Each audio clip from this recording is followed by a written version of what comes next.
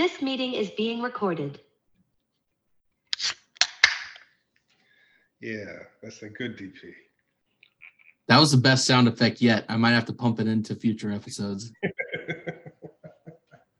So this is funny, actually, because years and years ago, first time I ever came to Oregon, okay, in my late teens, and I was like so obsessed with Dr. Pepper back in those days, and about like I would actually carry Dr. Pepper from like my hometown bottling company because it's all about the water. It's about the local water source. Dr. Pepper uses the local water source to make their Dr. Pepper. So Dr. Pepper tastes different throughout the country.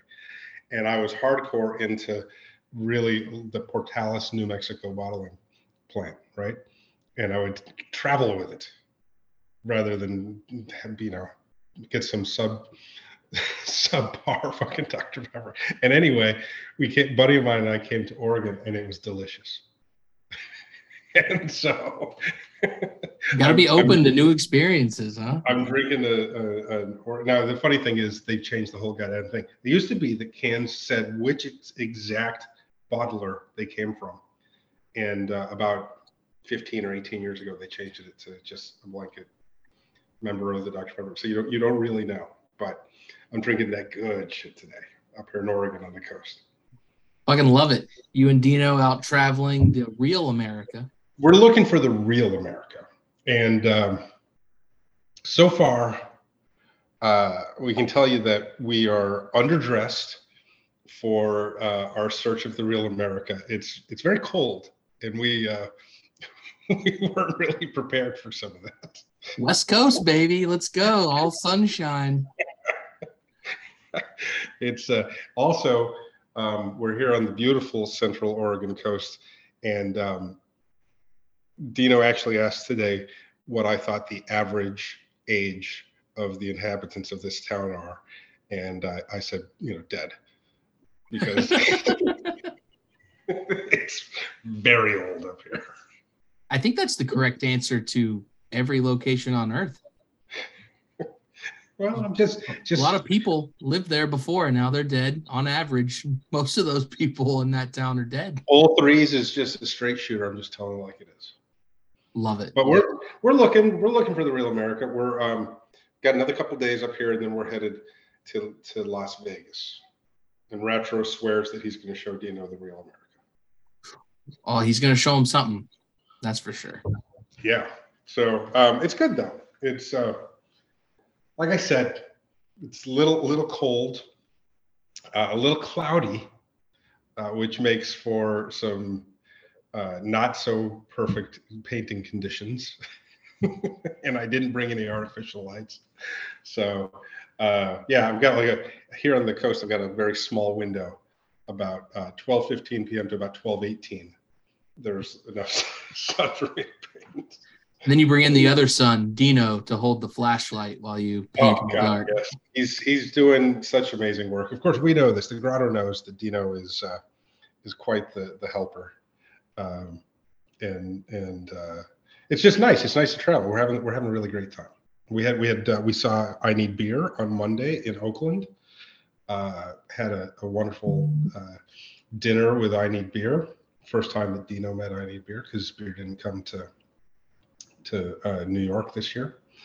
So it's good. And we'll see Ratro and who knows who else down in Vegas, and then on to Chicago to see Bono and probably see Illy Chai stuff.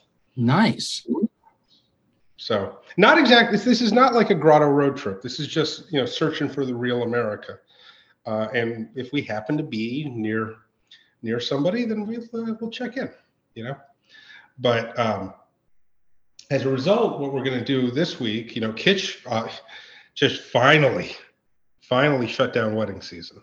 Weddings are over. Palm Springs was a blast. I wouldn't go back there because I can't afford it. Yeah, Palm Springs is you got to make that ferocious money. Yeah, you got to be like the emerging artist on the scene, Yeah, I would imagine that Ferocious and Drift and Fuck Render have a place in Palm Springs. And The Weeknd plays there. He has a residency. He does. Yeah, exactly. I've heard a lot about that. Little special shout out to Christoph and Neil King Jones, who are doing, as usual, a lot of amazing work at NFT London this week. Christoph's already putting in effort of spreading the word of threesomes. He was talking with Trevor Jones about me today. Oh, fun. We'll see what shakes out there. I don't Castle Grotto imminent. It's happening.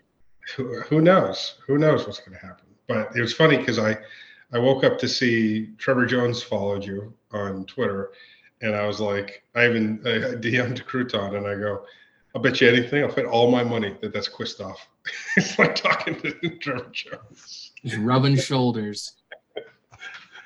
So, but because we're out and about, and Kitsch has been gone, and everybody's just sort of out there spreading the word, I thought it'd be a good time for us. And given that the article came out about 2 weeks ago, but we sort of showed it to the Grotto last week for the first time. But there was an article that came out in Culture 3.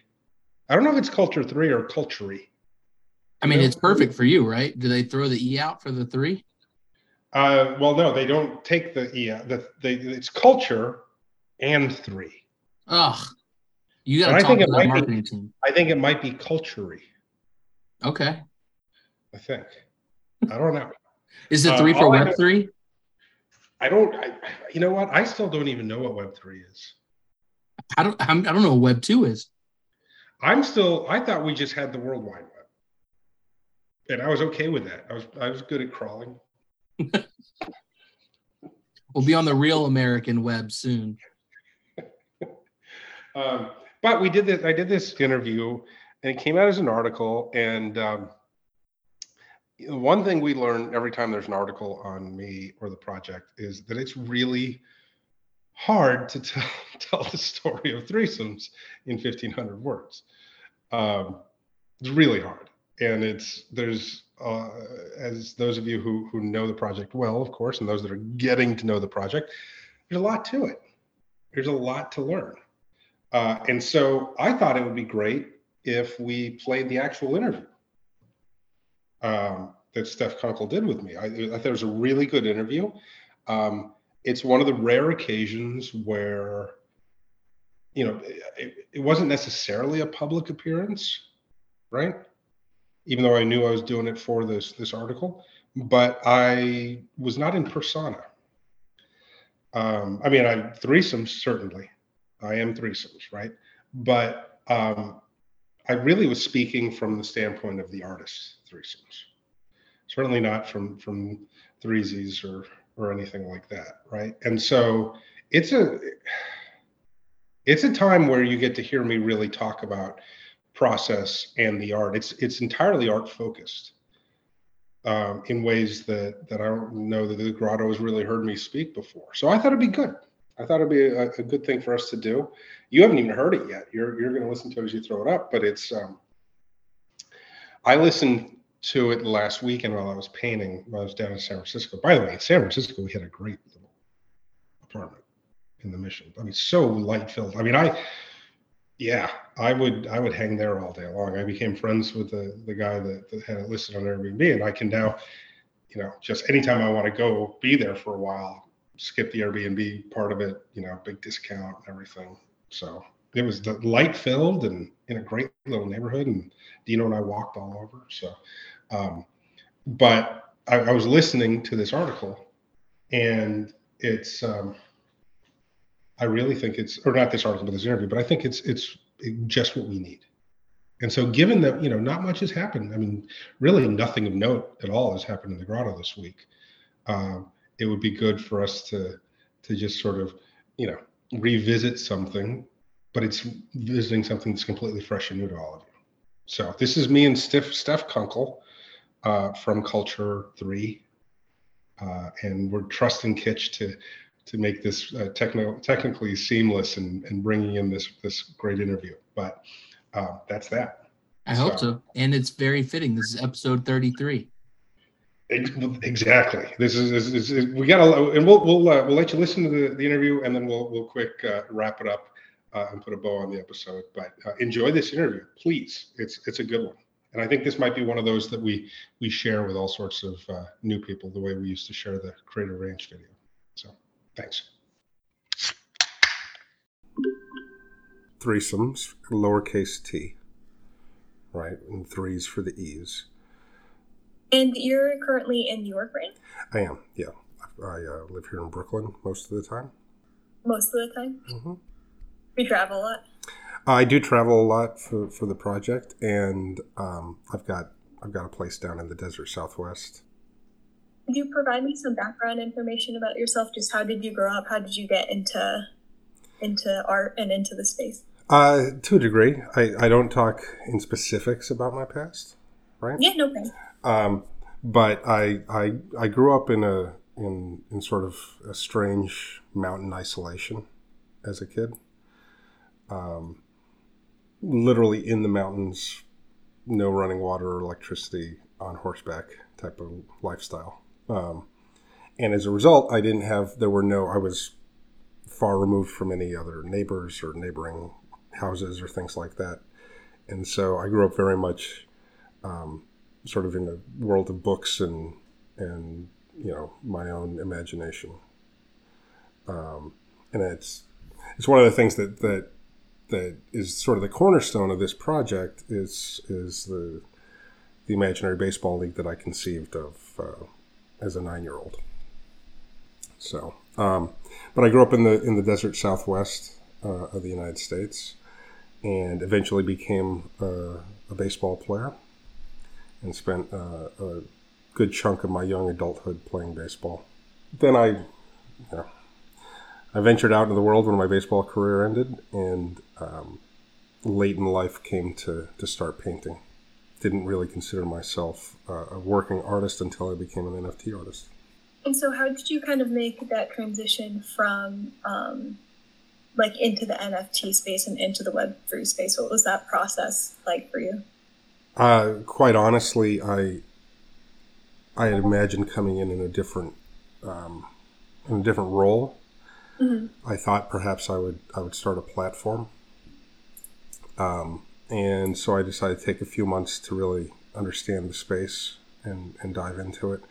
And during all of that, I came to understand a little more of sort of the hierarchy of things and the lay of the land, and really felt that what I discovered was a space or an environment that actually played very well into the project that I've been painting for a while, which is Threesomes. And so I decided, rather than go about, putting all sorts of money, time, and resources at a time in my life where I was already sort of retiring from my previous life. Okay. Right. And so I decided that actually entering the space as an artist and bringing this project to life made the most sense. And so I left my corporate gig in April of last year with the idea that I was going to become a famous NFT artist. That's awesome. That's a really interesting transition. And I could definitely see with your work that I feel like already established a plan and a project going into the space, it seemed like, and researching the space. Yeah, I've very seen much. some artists just kind of like piecemeal, try things out. And I think that cohesion, and it just makes your brand and all of your projects so established and eye-catching. Like anything that you have is, that it's Threesomes.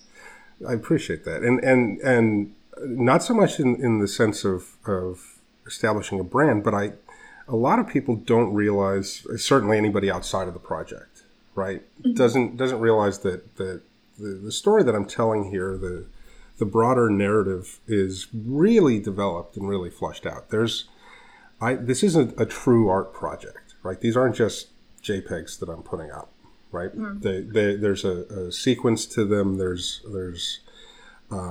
a flow and a reason to how they come out and when they come out that is leading us towards an end, right? Right. And so it was strange to start out something, as any NFT creative does, where you come in and you have to mint your first one and then see what happens, right? Right. I came in maybe with a very different approach from day one, and I had certain things that I knew had to happen for this to be able to become Threesomes and become the entire project. But I set about having those things happen from the get-go, and when they did, then I just knew I had free reign. Yeah. And so, I have a different background professionally than most of my peers, right? Where I have an understanding of some of these market dynamics and approaches that make a project like this feasible. Okay. But at the end of the day, it had to be an actual project for it to even matter, or for it to draw in collectors and draw in the, where we are now, where we live in this project that's been created, right? I mean, hundreds of people, this is a part of their life now, right? And so even within the grotto then, within the collector community, many people, it sort of takes them some time to actually come to appreciate and understand that it's a broader project. Most people come in, they see something from outside, and they come in saying, "Oh, I like that image, and I want to see what that is," or "I've heard some rumblings," or what have you.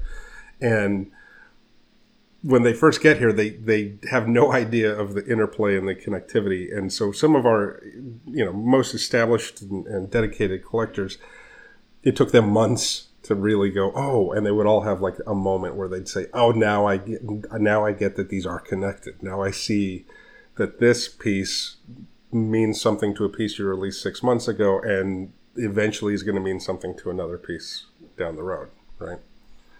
So yeah, there's an interplay where I do allow it to be more fluid and a part of the performance aspect of it, right, is that I allow the collectors to play a major role in how the piece evolves, right? But I still know where we're going, right? I mean, I know what the end of this story is. I know what happens. And so it's now the fun part of creating the piece in step with all these collectors now. The journey, yeah, which really takes us through it all. So yeah. And would you say so that the collectors are involved? Do you view kind of your work as a more community oriented? We don't use that word, honestly. And it's not that I set out to build a community, okay? But the conceptual part of it, the conceptual art part, is that it takes, I present a world, a universe that requires a collector to then step into it and take it on as reality, right? And so they conceptually have to get that even though this is all imaginary and these are all, fictional characters are right, above, right below the surface of reality sometimes, right? They have to take that leap to that this is a new reality for us. Okay. And so they make commitments to that, whether it's time or finance or thought process or whatever. But they make those commitments, at which point there are natural communities that are built out of that. And the grotto, of course, my central, Discord and where we meet and the main term we use for the collectors, right? It's a culture. It's more of a cultural thing than it is a community. But there are communities within it that sort of come out of it that are necessary for taking it forward. But ideally, they should all be building their own cultures more than just a group of people who interact together. But, I mean, look, 90% of people when they see my stuff and they for the first time, or even when they hear about me, they see the sales and they see all the movement around it, don't realize that these are actual paintings, right? I mean, every single piece that I have out there, except a couple one-offs which are noted as a digital representation of something, and they're obviously, an iPhone screen shot, right, or something like that. Yeah. Or an animated token which says, like, this was produced by somebody else, right? But everything is hand painted. It's an actual painting. I mean, I'm sitting here in my studio now, like surrounded by little baseball cards that are painted, right? And so it's right there. I mean, that we could stop there and say, I make actual paintings, which then are minted and put on the blockchain, right? And there you go. And that's a big part of it. That right there kind of, that's a unique twist, except that's just a section. That's a fraction of it, yeah. There's so much conceptual art to it, which is what I really love. I consider myself an NFT artist first and foremost, in the sense that I feel that the NFT is my medium. It allows all of these things that we'll talk about to happen and to play out because of the blockchain and because of the smart contract, right? Without those two things, I could have replicated the same thing. It would have cost me hundreds of thousands of dollars for the back end. Right. Okay. Yeah. And the blockchain provides that. And the smart contract allows for all sorts of interplay that you don't have without a blockchain and the ledger of activities throughout, right? So, I am wholeheartedly an NFT artist. I'm not an artist who came to NFTs. I came to be an NFT artist, right? Okay. But I'm also a conceptual artist and performance artist and a painter. Probably in that order. NFT, conceptual, performance, and then the painting. And I like my painting, and a lot of my collectors like my painting, but I'm not an old master. Yeah. So going off of that, could you take me through your creative process, like from start to finish? Oh, the start is me being a crazy, lonely 9-year-old, right? Yeah. Initially the core concept of the project is that this is an imaginary baseball league populated by teams who are whatever their mascot is, whatever their team name is. Okay? Because as a kid, I imagined what it would be like if you had the Giants, actual gigantic beings, playing against the Tigers, actual tigers, right? And so on and so forth. And that becomes me coming up with all these different teams. But in this world now, the Roman Catholic Cardinali are Roman Catholic Cardinali. I mean, these are they're priests and cardinals, right? And the subs are submissives. And the cat moms are cat moms, just as it says, right? Initially, it's the conception of the team and why that would be a team. And it's not just, on the surface, a lot of it's funny. Okay, a lot of it's, but there's a lot of irony and a lot of satire there. Okay, but as it fits into the whole piece, there's a reason that these teams are what they are, right? So I come up with the team and the player. I use actual original vintage baseball cards, predominantly from the 60s and 70s, some stuff from the 80s. Some stuff from the 50s. I have paintings which I've not minted or not released or not part of this project necessarily, from turn of the century, early 1900s. But I take the original card and then I rework it. And at times there's certainly work put in. Everything is painted, but sometimes I'm really drawing an inspiration from the particular card, where it's a transformation of the original vintage piece. Other times, it's strictly a canvas, and I take it in a whole other direction.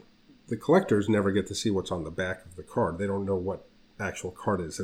The grotto loves to play and loves to try to guess and figure out. It's like a thing they do. But for me, there's a reason behind it, but that's just for me. That's not a part of the blockchain side of things. Okay, so I specifically choose. That's on your end. I specifically choose what I'm choosing for a specific reason.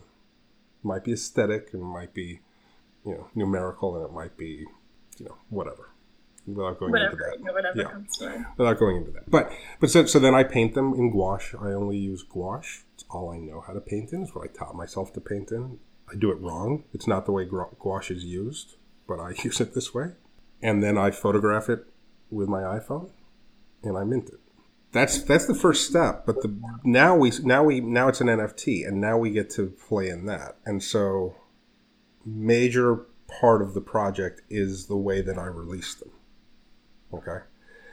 The drop mechanic is, I mean, people are starting to realize that it's more and more like the piece. It's a part of what this really is, right? I agree. Yeah, that's the because I don't feel that I really feel there are very few NFTs that were even, of all these millions of NFTs that have come out in the last few years, there are very few that needed to be an NFT to exist. Right. Okay. And I don't feel that they take advantage of all that's possible with the blockchain. Okay. And I think that a lot of the way they're distributed, it leaves them open to manipulation and market manipulation and cheating and botting and scripting and what have you, which go down another path. And that's something that I'm very against. Okay. And the project it speaks a lot to that. It speaks a lot to some of the imbalances of this space and some of the outlaw and criminal nature of the space, right? And so my drops are meant not only to be very equitable and safe for my collectors, right? But each mechanic tends to be saying something about the NFT space itself. And so not only am I making it very hard for anybody to cheat and everybody to steal from within our community and take these things, which become worth a lot, right? I mean, I sell my stuff very cheap and it sells very expensive, right? Yeah. And so we protect all of that. So a big part of it is how you keep that safe. But because I couldn't, if we go back to my original stuff and that like first dot pigeon, which I sold for 1 TES and it was selling for 100 or 500 or 1,000 or 2,000 TES pretty quickly thereafter, right? And now it's 10,000 TES.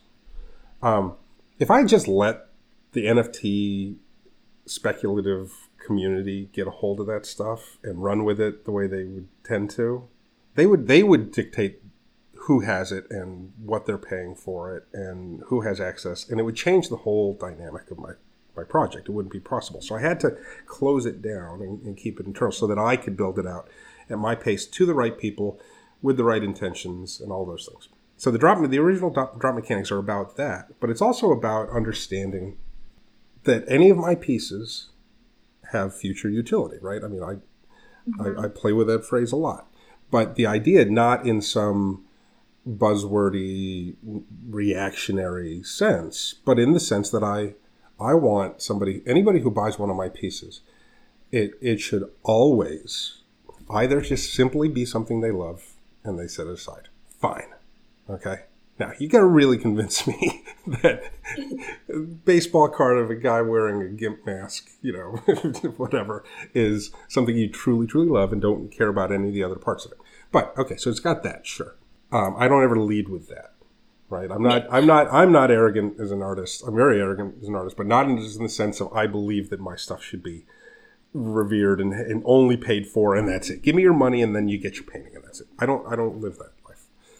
So I do believe that it should give you either access to something new, okay, that it should be able to evolve into another piece, or give you entree into maybe getting another piece, or complement another piece down the road. Okay, so it should have some interaction to it. Okay, it should maintain what you spent on it, which is very important to me. I don't want anybody losing money, okay, in some wild goose chase. So it should hold its value, if not grow.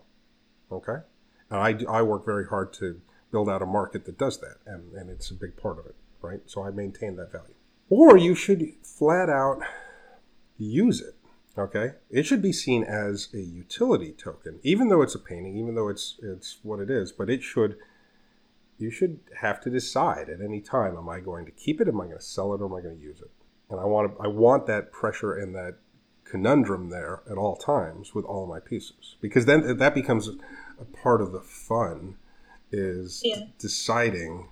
There's going to come a time that the dot pigeon piece, which is now sort of iconic, what have you.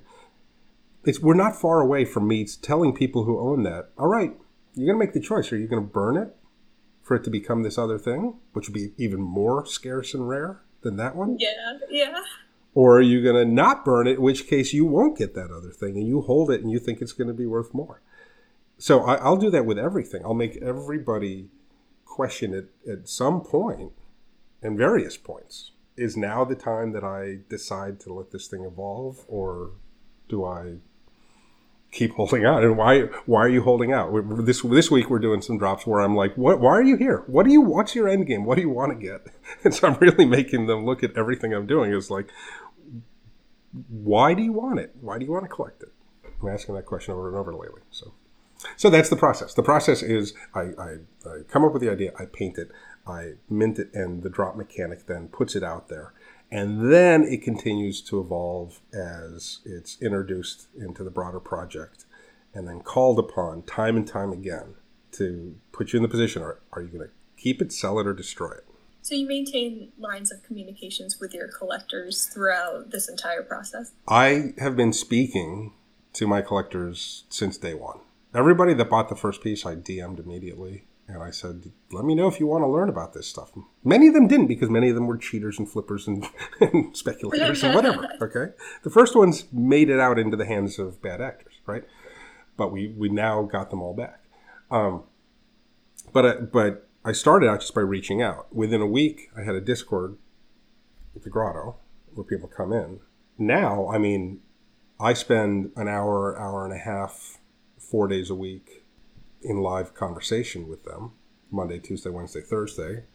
We do the podcast on Fridays, which is then catch up on that week, but also presenting some new ideas or some guidance toward the project or some more development of the narrative, right? But there's a lot of communication there. You can't buy a piece of mine without having some sort of interaction with me through forums where I'm asking you to tell me things, right? So I know all of my collectors. I mean, I literally know everybody who has my pieces. I know who they are. I've talked to, there's very few that are outside of the collector community, okay? Mm-hmm. But I speak voice to voice with a collector every single day. And usually a half dozen or a dozen. Today I've already spoken with 2, right? And then, of course, we get together, which is now taking the performance aspect even further. Because I feel that there's all of that communication we just talked about is part of the performance, is part of threesomes, the character, the persona living in that world, right? But then when I hand that off to them and I say, okay, now you guys are in this world with threesomes, what are you going to do with it, right? And then we get together, and so 7 times so far since, we're coming up on a year, since October 31st of last year, but 7 times we've had an in real life Grotto event. You know, people have flown across the ocean to be a part of that, and people come from all over, and we get together, and so I've, you know, I talk about this all the time, but the idea that I grew up with no friends because I was alone, I was isolated. I now, as a result of the thing I came up with as a kid, have more friends than I've ever had, and those are my collectors, right? Because not only do I talk to them every day, but I see them, and many of them who are upper tier collectors that have really become a part of this, we hang out every chance we get. You know, I went to weddings already. In that regard, interaction with the collectors, is we've taken it to a whole other thing. We really sort of just exist together. None of them, they all know me as threesomes. None of them know my name. If they saw my name incidentally on a credit card or something like that during in real life stuff, they keep it to themselves, you know? I don't ever want to know their names. Nobody comes into the Grotto like, hi, I'm Alex. No, I don't want to know that. We are our names within the Grotto, right? But it's a major aspect of it. And as the franchise part of it, where people are now taking the teams and running them as actual real life businesses and real life organizations, right? That interaction, they didn't take it on themselves. And so that performance then carries over where I don't even have to be there, and you have members of the project meeting up together in real life, going out of their way, crossing oceans, okay, getting together and carrying forward the project without me being there. and living an actual, there are certain aspects of the Cardinali, of course, are the most evolved and most organized, where they are completely independent and autonomous of the Grotto, even though everything sort of rolls back to the Grotto and my project. But they've built their own entire ecosystem. And eventually that'll be done 24 times over, right? As you have 24 teams. We've only released 8 of the 24 teams. And we're not even talking about the franchise side. Yeah, I mean, I don't know if you know, but I mean, the owners of the teams paid me a lot of money to buy the names of those teams, conceptually. Yeah. It's all conceptual. They don't own anything. There's no token even that goes along with it. It's just the concept. And they bought them. The concept, the idea. And they run it. They pay their employees, they pay their players actual pretend money, which is worth actual money. But the 3 penny is, it's a part of the conceptual art. Is I created an economy that drives this whole thing. It's really interesting to hear you speak directly about your entire process. It's really cool, and I will say it's very, very different than anything that I've seen in the space.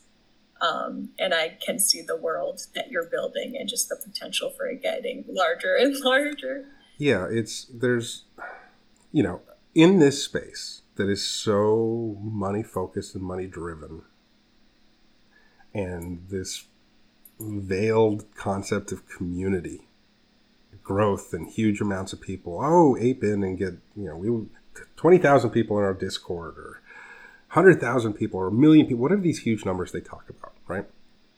I really eschewed that during the biggest part of the boom last year, when everybody was just throwing out these huge projects left and right. I locked it down. I wouldn't let anybody in. Mm-hmm. We went 6 months where you couldn't come into the Grotto without writing an essay that would explain why you belonged here. And even then, it was occasionally let people in, right? But I didn't want that hyper growth, because we were laying a foundation, which now that we've finished the foundation era and we move into the franchise era, the growth is here and it's coming. And as these teams, these organizations become their own thing, it's going to be an astoundingly large reach to the project. Even if just my part of it, even with the Grotto proper and my paintings and all of that, I kind of keep trying to condense that, because it's so, for you to interact with my stuff, I really want you to care. Yeah. I want you to believe in me. I want you to believe in the concept. If you don't, I don't want you collecting my stuff, right? Because I need you to carry it forward in a real way. So I'm even now, I'm like, do you really want to play for a team, or are you just here because of 100X, right? Like, right.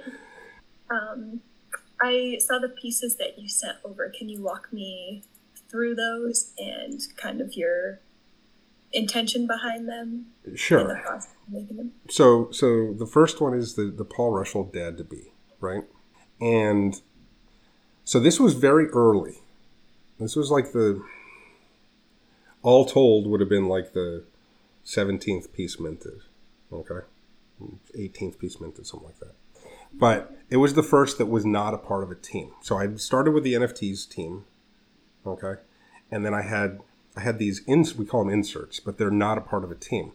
And so I portrayed this man, Paul Rushell, 3 ways. There were 3 pieces. It was dropped on Father's Day weekend on Friday, Saturday, and Sunday, okay? And there are 3 pieces, all the same baseball card, but I painted him 3 different ways as he's pregnant. And I imagine him having, a baseball card is basically a glorified photo shoot very often, right? A baseball card is just it's a portrait of a guy in a baseball outfit. And I imagined this pregnant man having his portrait taken. And by the 3rd one, the last one, which is the one I sent over, because the first 2 he's clothed in different baseball uniforms. But the 3rd one, I imagine him in all of his maternal glory, like he's on the cover of a Vanity Fair magazine. So that's actually the pose that I took there is the Serena Williams pregnancy cover. Okay, so I took basically Serena Williams' pregnant body and I put it onto Paul Russell there, and closed his eyes as he's looking to the heavens, very full of himself being a mother, right? To me, it's an important piece because it's the first time where my collectors got a real sense that there was more going on here than just baseball teams. And Paul Russell, then, that's his first appearance. Mm-hmm. Okay, but he's now been, we find out later that he's a member of the Subs, and he's a sub who's a junior high principal, and he's wearing a cut-off like gimp suit with nipple clamps, right? Okay, so we're like, when I dropped that piece, the Grotto was like, oh my God, we can't believe it's dad to be, and here he is, he's a sub, you know, he's tied up, and he's got nipple clamps on. Then we see him later where he's shown alongside his brother. Now we know that his brother's in the ecosystem, okay? Then he comes out in breastfeeding, okay? Showing himself now with a toddler that he's breastfeeding as he goes, right? And so he becomes this person who, now in real life, Paul Russell is a baseball player. He's just a big doofus ball player that played for like 5 years. Not important historically, other than, I mean, his brother was actually better than him, but, you know, he's not, and I love doing that. I love taking somebody that is not Mickey Mantle, okay, mm-hmm. and making them, you know, sort of a mythic player. A lot of the players' names I remain unchanged from what's underneath them. Okay, there's some that I change for narrative, but there are others where these are ball players, right? And so to take Paul Russell and now make him sort of this persona that plays in and out. He's involved, he's called upon during the murder mystery of last October, the Shayna Twitchell mystery, right? He's referenced there in, was he involved in, you know, he, at one point we understand that he may have been married to Shayna Twitchell, right? And so to take that, it's, to me, I love the painting because it's goofy and fun, and I like the painting. But to make this thing, which now weaves in and out of the big narrative, you know, that matters to me, right? So I think that's one of the important pieces. The next piece is a relatively new piece as far as the minting. And you have to understand, my mints are not necessarily minted sequentially to when they were painted. Okay. Okay? They're sequential to whatever narrative I'm talking about. Yeah. And at this point, I'm at like 770 mints in 15 months, right? Which is ludicrous. But the Jim Pendleton from the Elephant Men is my favorite team that I've painted. Something that most people don't, at a glance, even if they kind of step in and understand, oh, okay, these are baseball teams and there's a lot of people painted and what on, right? They don't understand. They assume it's a baseball team. Like, these guys now walk out on the field together and play together. But there are years that are associated with each one. So this is a 1953 Jim Pendleton. Okay? Later on, I'll have a 1989 in that same Elephant Men series. Obviously, somebody playing baseball in 1953 was not playing baseball in 1989. Okay? These are little snapshots, little bits of the history of a very, like a league that goes back in time, right? So for me, with the Elephant Men, which is my favorite because it's a very stark series and it's a rough one. I mean, it's a very sad series to me, and yet it gives me great hope in that these ball players that are suffering, you know, a syndrome that's you know, gives them a deformity and you know, the whole bit. For them, I imagine them stepping away for that for a moment. They're, you know, seen as, you know, freaks or stared at or treated poorly because of their appearance. But then when they're on the baseball field, they're just ball players. Okay, so that to me is a very important point of the Elephant Men. But if we look at Jim Pendleton, all the rest of the Elephant Men, I paint them as they are, fully. Okay, but I imagined in Jim Pendleton that in 1953. That the public maybe had decided that they weren't ready to see a team of Elephant Men playing. Mm-hmm. And so I imagined that he would have had to have worn the burlap sack, okay, which at the same time then is the second time in the series that I make a reference to the David Lynch film, okay. And there's a lot of there's a lot of cinematic reference in all of my pieces as a part of the broader project. Is what I'm really saying about all this. I do make a lot of cinematic trope references, okay. But specifically to reference Elephant Man, and to do so and say, like, in 1953, he would have had to play in this burlap sack. I just think it's a powerful piece. So that's why I went with that one. Because it's a real glimpse into the depth of the narrative here. And it's not just a silly baseball card. Okay? And then the final one is a Threesies, which is my generative collectible project. As in reaction to the proliferation of the PFP and the collectible with the random traits and what have you, I conceived of a different project to my project. I mean, it still is intertwined entirely, but a different subset, and it's minted on Ethereum, where it's generative, but entirely hand-painted. But I paint it after the purchase, after the code, after the interaction and transaction. So somebody buys the piece blind, that generates an operational transactional hash, which we run through our own custom algorithm that my dev and I came up with, Crypto Cactoid at Cactoid Labs. But we then assign traits randomly that all of the traits are all of the things I've already painted. Okay, so each trait is an element of a painting of mine from before. And we don't know, underneath it's the Threesies character on the first 100, and there's another 100 coming out, which is a different character. Okay, and there'll be 1,000 altogether as we do this. But I hand paint each one after it's ordered, and I'm told by the algorithm what to paint. Mm-hmm. So I have no opinion or interaction with it, except that once I get the data, what I'm supposed to paint, I paint it naturally to how it would be. So the one I sent you, it has a motorcycle jacket, which references the Loyal to Leathers series and the Leather series. Okay, it has a mug shot, which is from the exes, from Steve Rogers, who was an ex-husband or boyfriend who is being arrested for a DWI in his card. He's got 3D glasses, which reference Richard, the developer behind Manifold, who has taken his CryptoPunk in 3D glasses and now turned it into his brand, where he literally walks around and sat on a panel with me famously that then, of course, the Grotto memed. Okay, so the Grotto memed Richard sitting there in his 3D glasses next to me, and then that became a part of Grotto lore, so now it finds itself, one, referenced on its own painting. I painted Richard for the Coder series, but then it finds itself in Threesies, so he's wearing those, and I think it's the 100 cap, which is from the very first insert that I ever did, the Astro Van Arsene. So it has all of those elements, which were, and a pectoral cross, the Cardinale necklace, off the top of my head, right? So it has all of these elements, which are built from all of my paintings. And now, so that happens, you get it's finished based on that, it's hand-painted 101.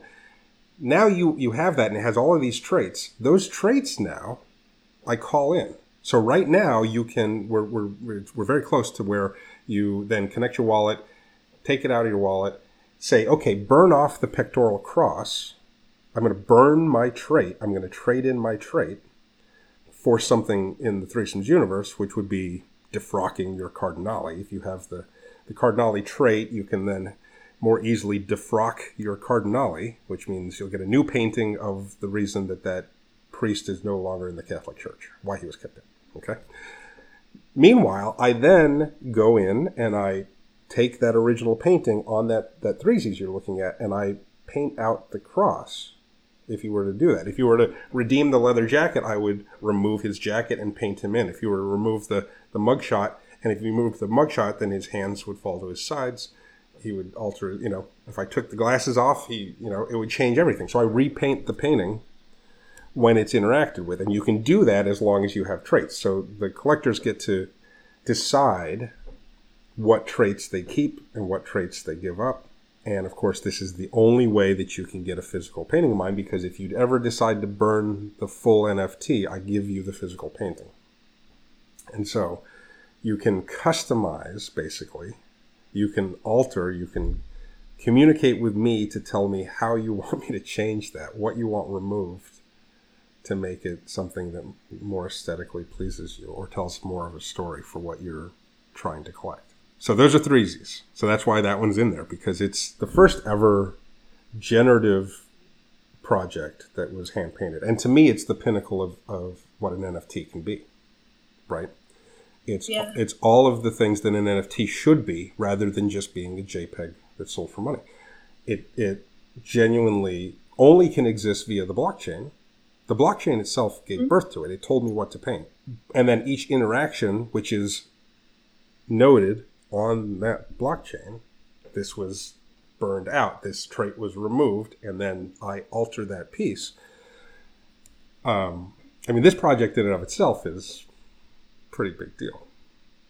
And of course, we kept it secret from everybody until Nifty Gateway. I did the second drop on Nifty Gateway as a part of my $250,000 drop this summer in the worst market ever, right? And so then the second round of threesies are sold on Nifty Gateway, and we're getting ready to release the paintings. I've been painting them all summer. That's awesome. That's a really interesting process. Yeah, it's I'm really proud of it, and it's one of those things that I was first to do it. I don't know if anybody, I haven't heard of anybody doing it since, but when people start doing that, it's going to be fun to point back to having been the first. Absolutely. It's also a lot of work. Like, it's a lot of work. And so I bet that seems like it's a long process. So how would you describe your art, and what would you say kind of the purpose of your art is? Well, to give it the old art school description, even though I didn't go to art school, but I can pretend I did. But what it's doing is it's, at all times, it should put a mirror up to whoever has it, right? But in a broader sense, what it is it's a commentary on American nostalgia. Okay. And it's, for me, the idea of using the trope of the baseball card, which is as American a product as I think you can get from, this is what I was talking about earlier, from an external viewpoint, right? The cinematic trope of the kid in the suburbs with the bicycle and the baseball card in his bicycle spokes is been used in movies forever or kids run into the drugstore to buy baseball cards in order to show a sense of American innocence, right? Mm-hmm. We still have baseball cards today, which are almost exclusively a speculative play. Like, the kids don't go to the corner store. They don't even sell them there anymore, right? They don't go to the drugstore, and then they don't put them in their bicycle spokes, and they don't do any of these things anymore. But it exists in this nostalgic sense. Now, most Americans didn't have that idyllic or nostalgic upbringing and didn't even interact with baseball cards in that way. It was still just a small subset, but it was used as this trope. So in order for me to make a satirical commentary on the American image and the American nostalgia as seen from afar, I wanted to bring it through the baseball card.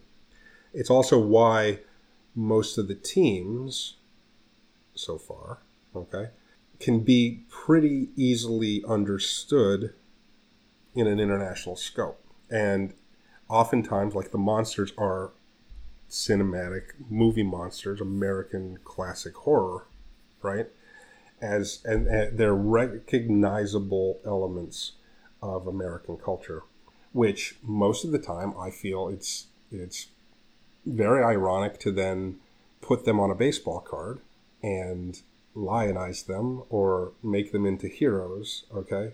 And so the idea that you have a submissive now who's, collected and traded and people want to get him and look up to him, or Roman Catholic Cardinale and all of the evil they've done, or, whatever, an NFT artist, for Christ's sake, right? The very beginning of the project is with the NFT artists as heroes, right?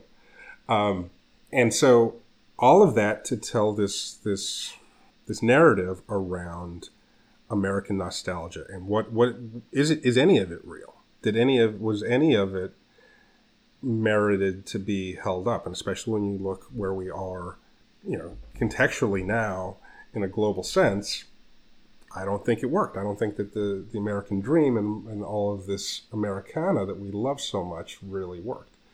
And so that's what the project speaks to.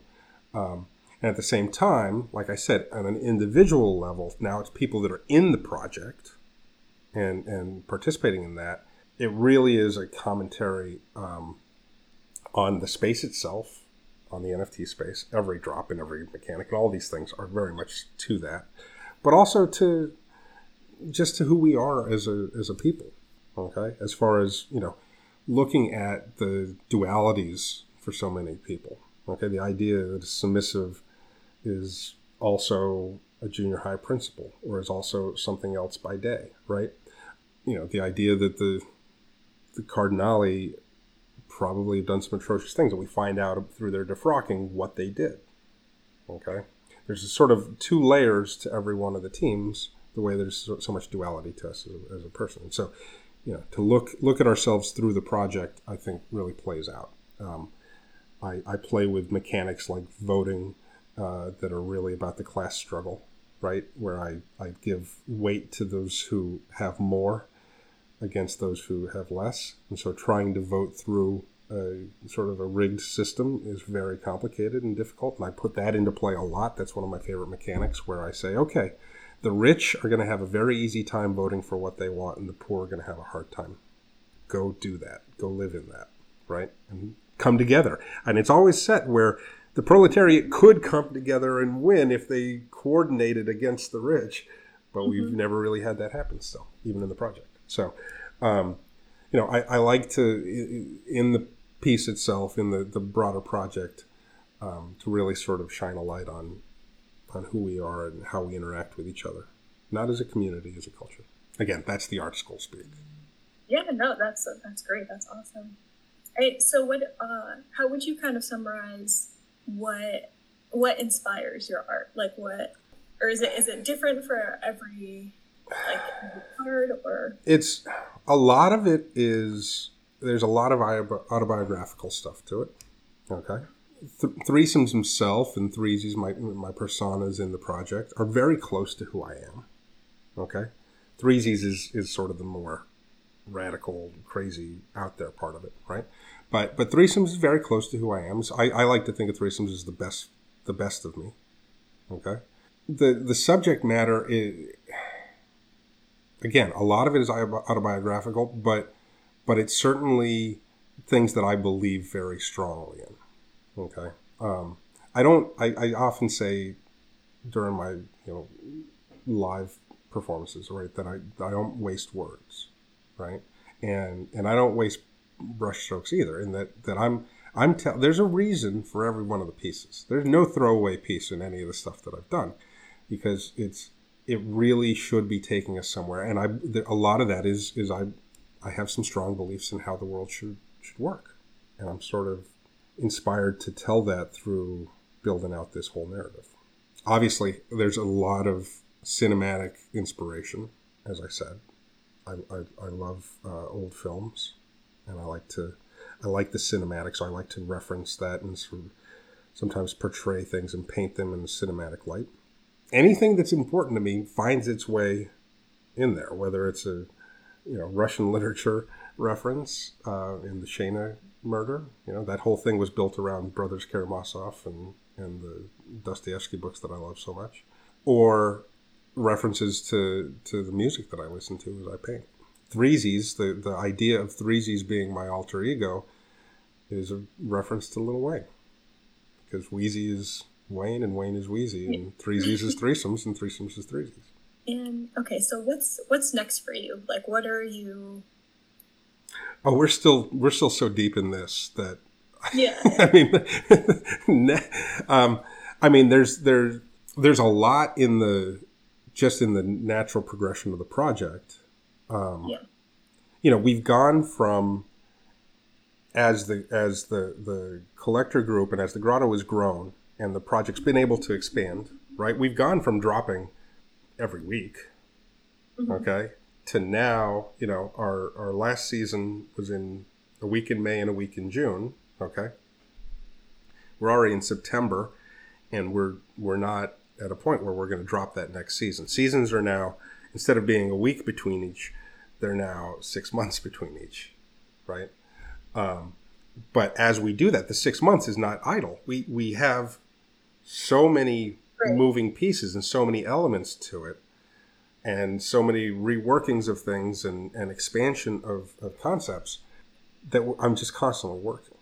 Constantly. And I mean, just this summer, I dropped 2 new mechanics as commentaries about the space. That was the trash can drops, which were, speaking very distinctly to the botters and scripters that really prey on those people coming into the test space in particular, and some of the bad actors, right, who are really messing with the marketplace from that eventually affects the artist. It was the first time I did a public drop in 13 months because I've pulled all of my drops away from public access, because it turns out to be, just like my trash can drop, 100 people breaking rules and being very destructive to those around them. And so the piece is meant to capture that. And I wrote in the piece itself, in the description, that if you didn't follow the structure, if you didn't follow the rules, that you were taking this treasure and turning it into trash. And so anybody who broke those rules sits on trash and doesn't have any utility or access, and anybody who's playing by the rules gets to participate in that project, right?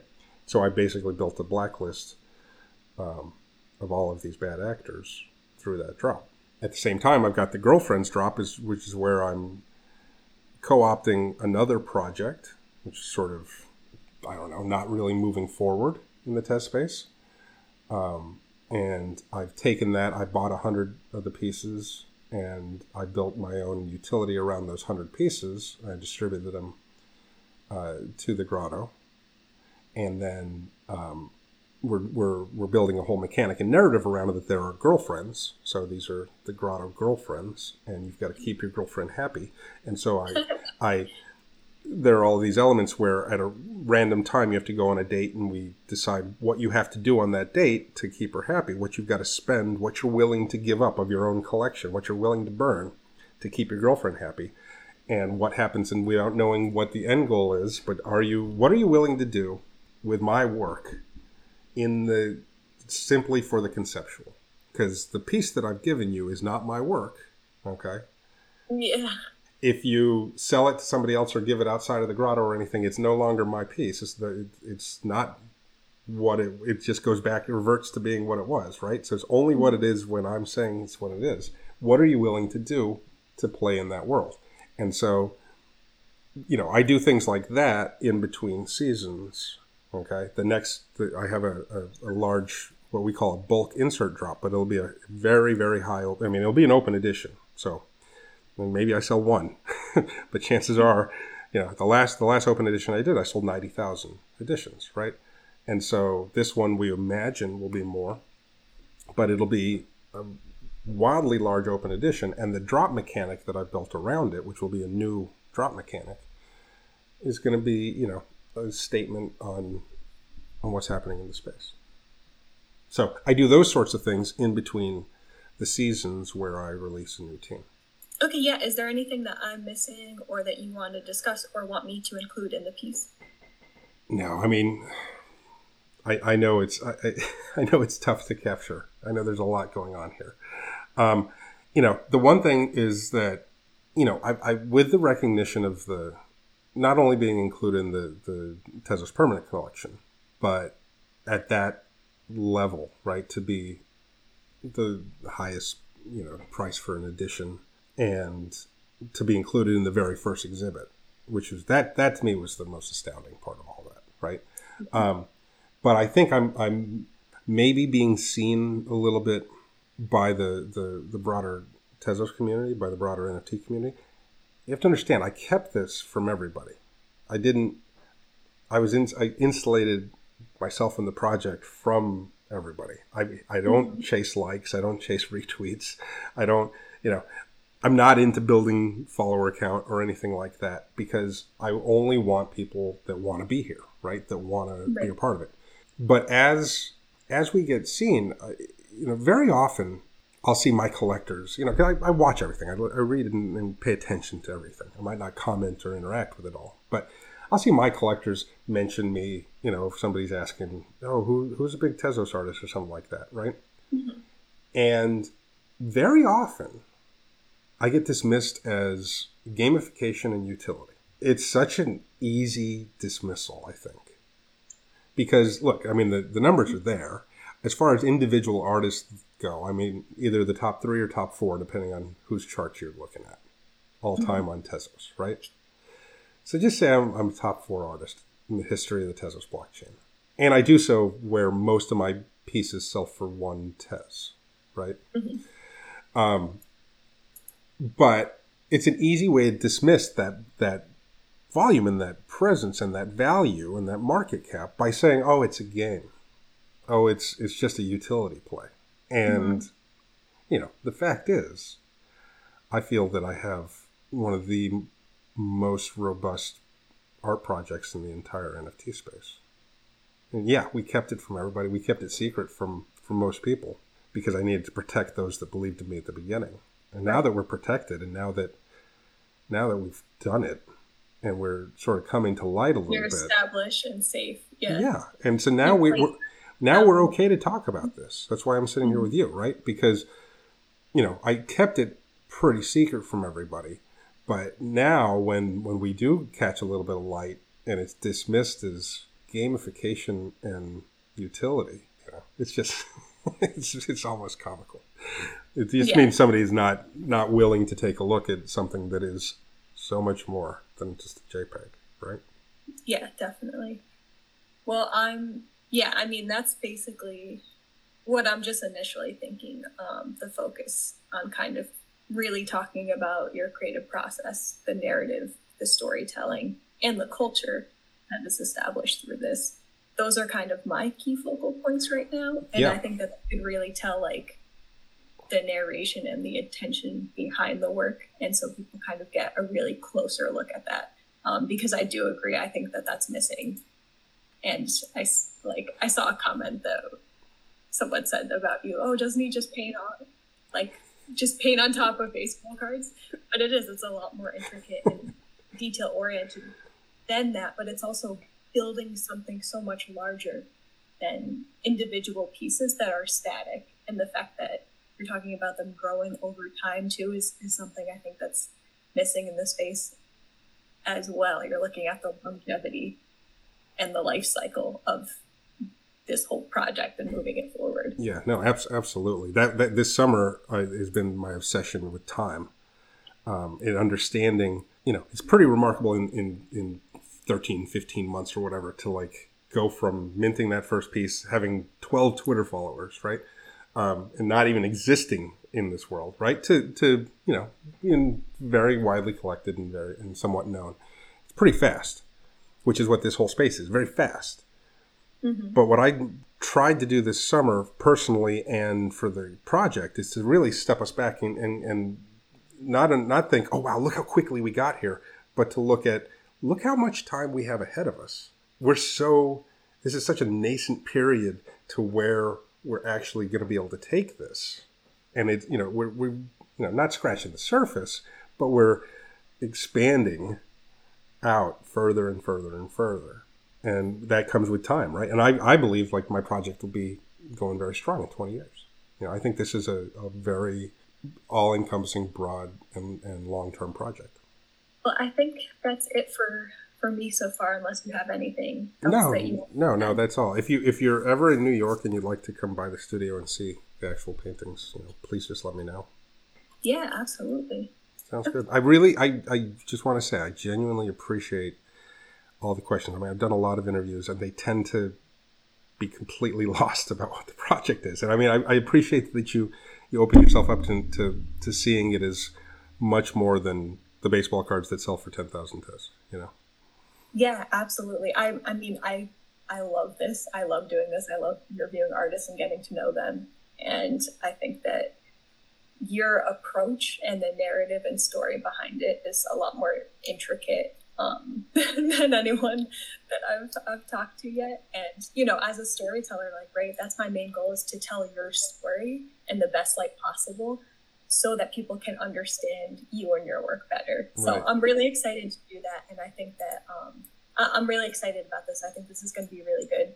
And yeah, I can't wait. Fantastic. Well, I really appreciate it. I look forward to it. Yeah, thank you Okay. so much. Have a great day. Take care. Yeah, that's a good DP. Great interview. Didn't you love that? So episode 33 in the books. This will be a place where we really start driving engagement for people to learn about the project, especially the art side of the project. The podcast has been doing really well, and we really appreciate everyone rating and reviewing that on, Spotify and Apple Music. We're just going over some numbers with Threes to kind of show them where we're looking at on downloads and stuff. And downloads are rising up all the time. We just had the best month ever in October. So riding high right now. Any extra thoughts on those Threes? Well, I mean, when you showed me those numbers today, I mean, it's like averaging 300 downloads a month, right? Per episode, yeah. Per episode, right? With 100 between 125 and 500 downloads on any given episode. But this is the sort of thing, we do have, there's a lot. We have LFGs. Not everybody can go to all the LFGs. Not everybody has a swipe, right? Some people just get us on Mondays. We've got Tuesday, Wednesday, Thursday when we're in full season and stuff that, I talk about a lot that's pertinent to the project, but I kind of feel like the pod is where we really specifically speak to things. And if anything happened during the week that mattered or that we need to walk through, we sort of wrap it up here, right? But I really feel like it's we have you come for the 100X and you stay for the friends, right? Yeah. But in order for you to get 200X out of your stuff and really develop and grow in the project and get the most out of it and understand the whys and the hows and the whats, right? I think that the podcast is sort of getting to the point where it's like required engagement. I mean, if you're not listening to the pod, then you become the guy who shows up in the middle of the week in the grotto and is like, oh, was there a forum over the weekend? I missed it. Oh, well, I guess I'm not getting any pie. No, you're not. You're not getting any pie. and it's stuff like that where time and time again, that's going to limit you from being able to really participate in the project. And as we just heard me talking with Steph, your participation is as much a part of the artwork as the paintings. And I get it that a lot of you sort of see this as just this NFT revenue stream, which is funny because the huge bulk of the stuff that you guys have been involved with outside of Threes has not been a revenue stream. It's been a revenue vacuum, right? But in order to participate in that and to really take advantage of it and to make that possible, I'm counting on you being a part of the project. And so there's going to come times where, people who don't want to be a part of it and don't want to listen, like put a little effort and work in, you find yourselves outside the project in a hurry. And it's a good time to applaud those new people who do come in and binge from the beginning and listen to every episode, go back and catch themselves up. There's such a wealth of knowledge in there about just the history. You don't feel like you're left out of the inside jokes and stuff if you just go back and listen to the podcast. You know what we're talking about in the grotto at that point. So it's a good way for new people to just catch up. You can get up to speed. You can understand why we do things. Look, Ordrex is new. You guys signed him as an NFT, right? But he's a perfect example. This is somebody, not everybody's going to come in with a deep wallet. but you can come in and be interested in the project and care and want to understand how things work and the reasons behind the mechanics, which we talk a lot about in the pod, right? And why you might, take one approach over another as you look at buying older pieces, right? And what you're going to collect and the why of why you're here. But Ordrex is great. I mean, anybody comes in and gets a swipe and says, all right, teach me, how do I do this? And I know I've already heard that he's listening to all these pods and going back to the beginning, cool. I mean, this is, we those of us really in the project love it and have a lot of fun with it. And the pod is an extension of that fun that we have, where we really get to sort of live in it for an hour and a half or so, right? Walk through stuff, explain why I do these things. I mean, listen to this interview we just did, or that we just played for you. Everything I do has a reason. Maybe you need to hear me say it outside of just being Commissioner Threes as a part of the league, right? But I suppose this is an art piece. Part of that art is the economy that I built around it, and it happens to be something that is lucrative and self-sustaining, and you can come in and you can you're going to be okay, right? We talk about that a lot lately, but it starts with that engagement. And when we talk about engagement in this project, we're not talking about retweets. We're talking about understanding and taking part in it. There really aren't that many projects out there, whether you're talking NFT or just art in general, where you get to live in the project and help make the outcomes as you play in it and live in it. All the storylines are dictated by how we end up playing the game collectively, and it's fun to see that play out in real time and then recapped on the podcast. Exactly, and expanded upon and walked through. Look, there's a lot of people that are kind of shitty at playing threes. They really buy the wrong things at the wrong time, sell the wrong things at the wrong times, don't participate. If you really believe that you get to have all of the benefits that come with being in the Threesomes Project because you fill out a form, you're sorely mistaken. That's not what this is. It's not about just filling in a form. More and more, the people who just fill in forms are becoming irrelevant. It's about really creating a living, breathing art project. So enjoy it. Be proud of it. Be excited to be here. Enjoy listening to the two of us. I mean, there's a reason that Kitch is my podcast, or the co-host of the podcast, because he loves this shit and he's great at it. And it matters that we get to, me and one of the guys who's playing along with everybody get to chop it up every week. 33 weeks in the book. I mean, when we get to 52, that's a full year. He's really good at math too, and calendars. I heard it's called maths with a plural, and I hate that. Heard that a lot during pie season. Jesus fucking Christ. Is that a UK thing? Maths? Maybe that's what it is. I'll let him slide. UK Grotto is really strong. They're doing the Lord's work right now.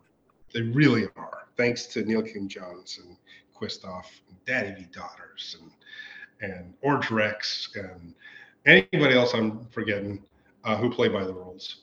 Yeah, we know who you're talking about. That I'm talking about Ordrex. We know there's somebody that that doesn't play by the rules.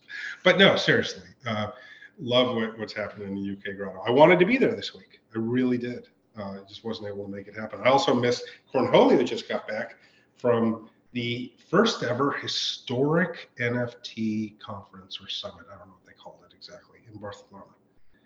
Said it was amazing, life-changing, like just the best conference I've ever been to. It's for the SOGs and Pepes and stuff? All the old school shit. And I really wanted to go. Dino and I were going to go. We just didn't. Life sort of took a little detour. But yeah, so week 33, we're done. Isn't it Veterans Day weekend soon? It is, yes. No, next weekend. I lied. Next weekend. That's fine. Whenever it is. Hey, maybe you throw on a little marathon. Maybe you listen to 33 episodes. Live stream it. Anybody that live streams themselves listening to 33 episodes of the pod, I'll make sure you get something special. Hey, guess what? This weekend we're turning our clocks back, so there's an extra hour right there. Oh, you got an extra hour. Jesus Christ. Well, that's an episode. This is a good one. I hope you guys like that interview. It matters to me, and I hope it really does sort of walk you through some of the reasons I do all this shit. Thank you, Kitch. Good to see you as usual. And I'll see everybody on LFG on Monday. Again, next week, just so we're clear, we're doing a Monday, Tuesday only. Dino and I will be returning from the Real America when we have confirmed that the Real America exists. Until then, we're just doing Mondays, Tuesdays. And I'm on like a Spaces, I think, on Wednesday of next week with ArtNet, because I'm an actual artist. I'm doing something with Fake Whale, because I'm an actual artist. So you may hear my voice, but in official LFG capacities, we're talking Monday and Tuesday. Awesome. Bye. See everybody then. All right. Thanks, Kitch. Laters.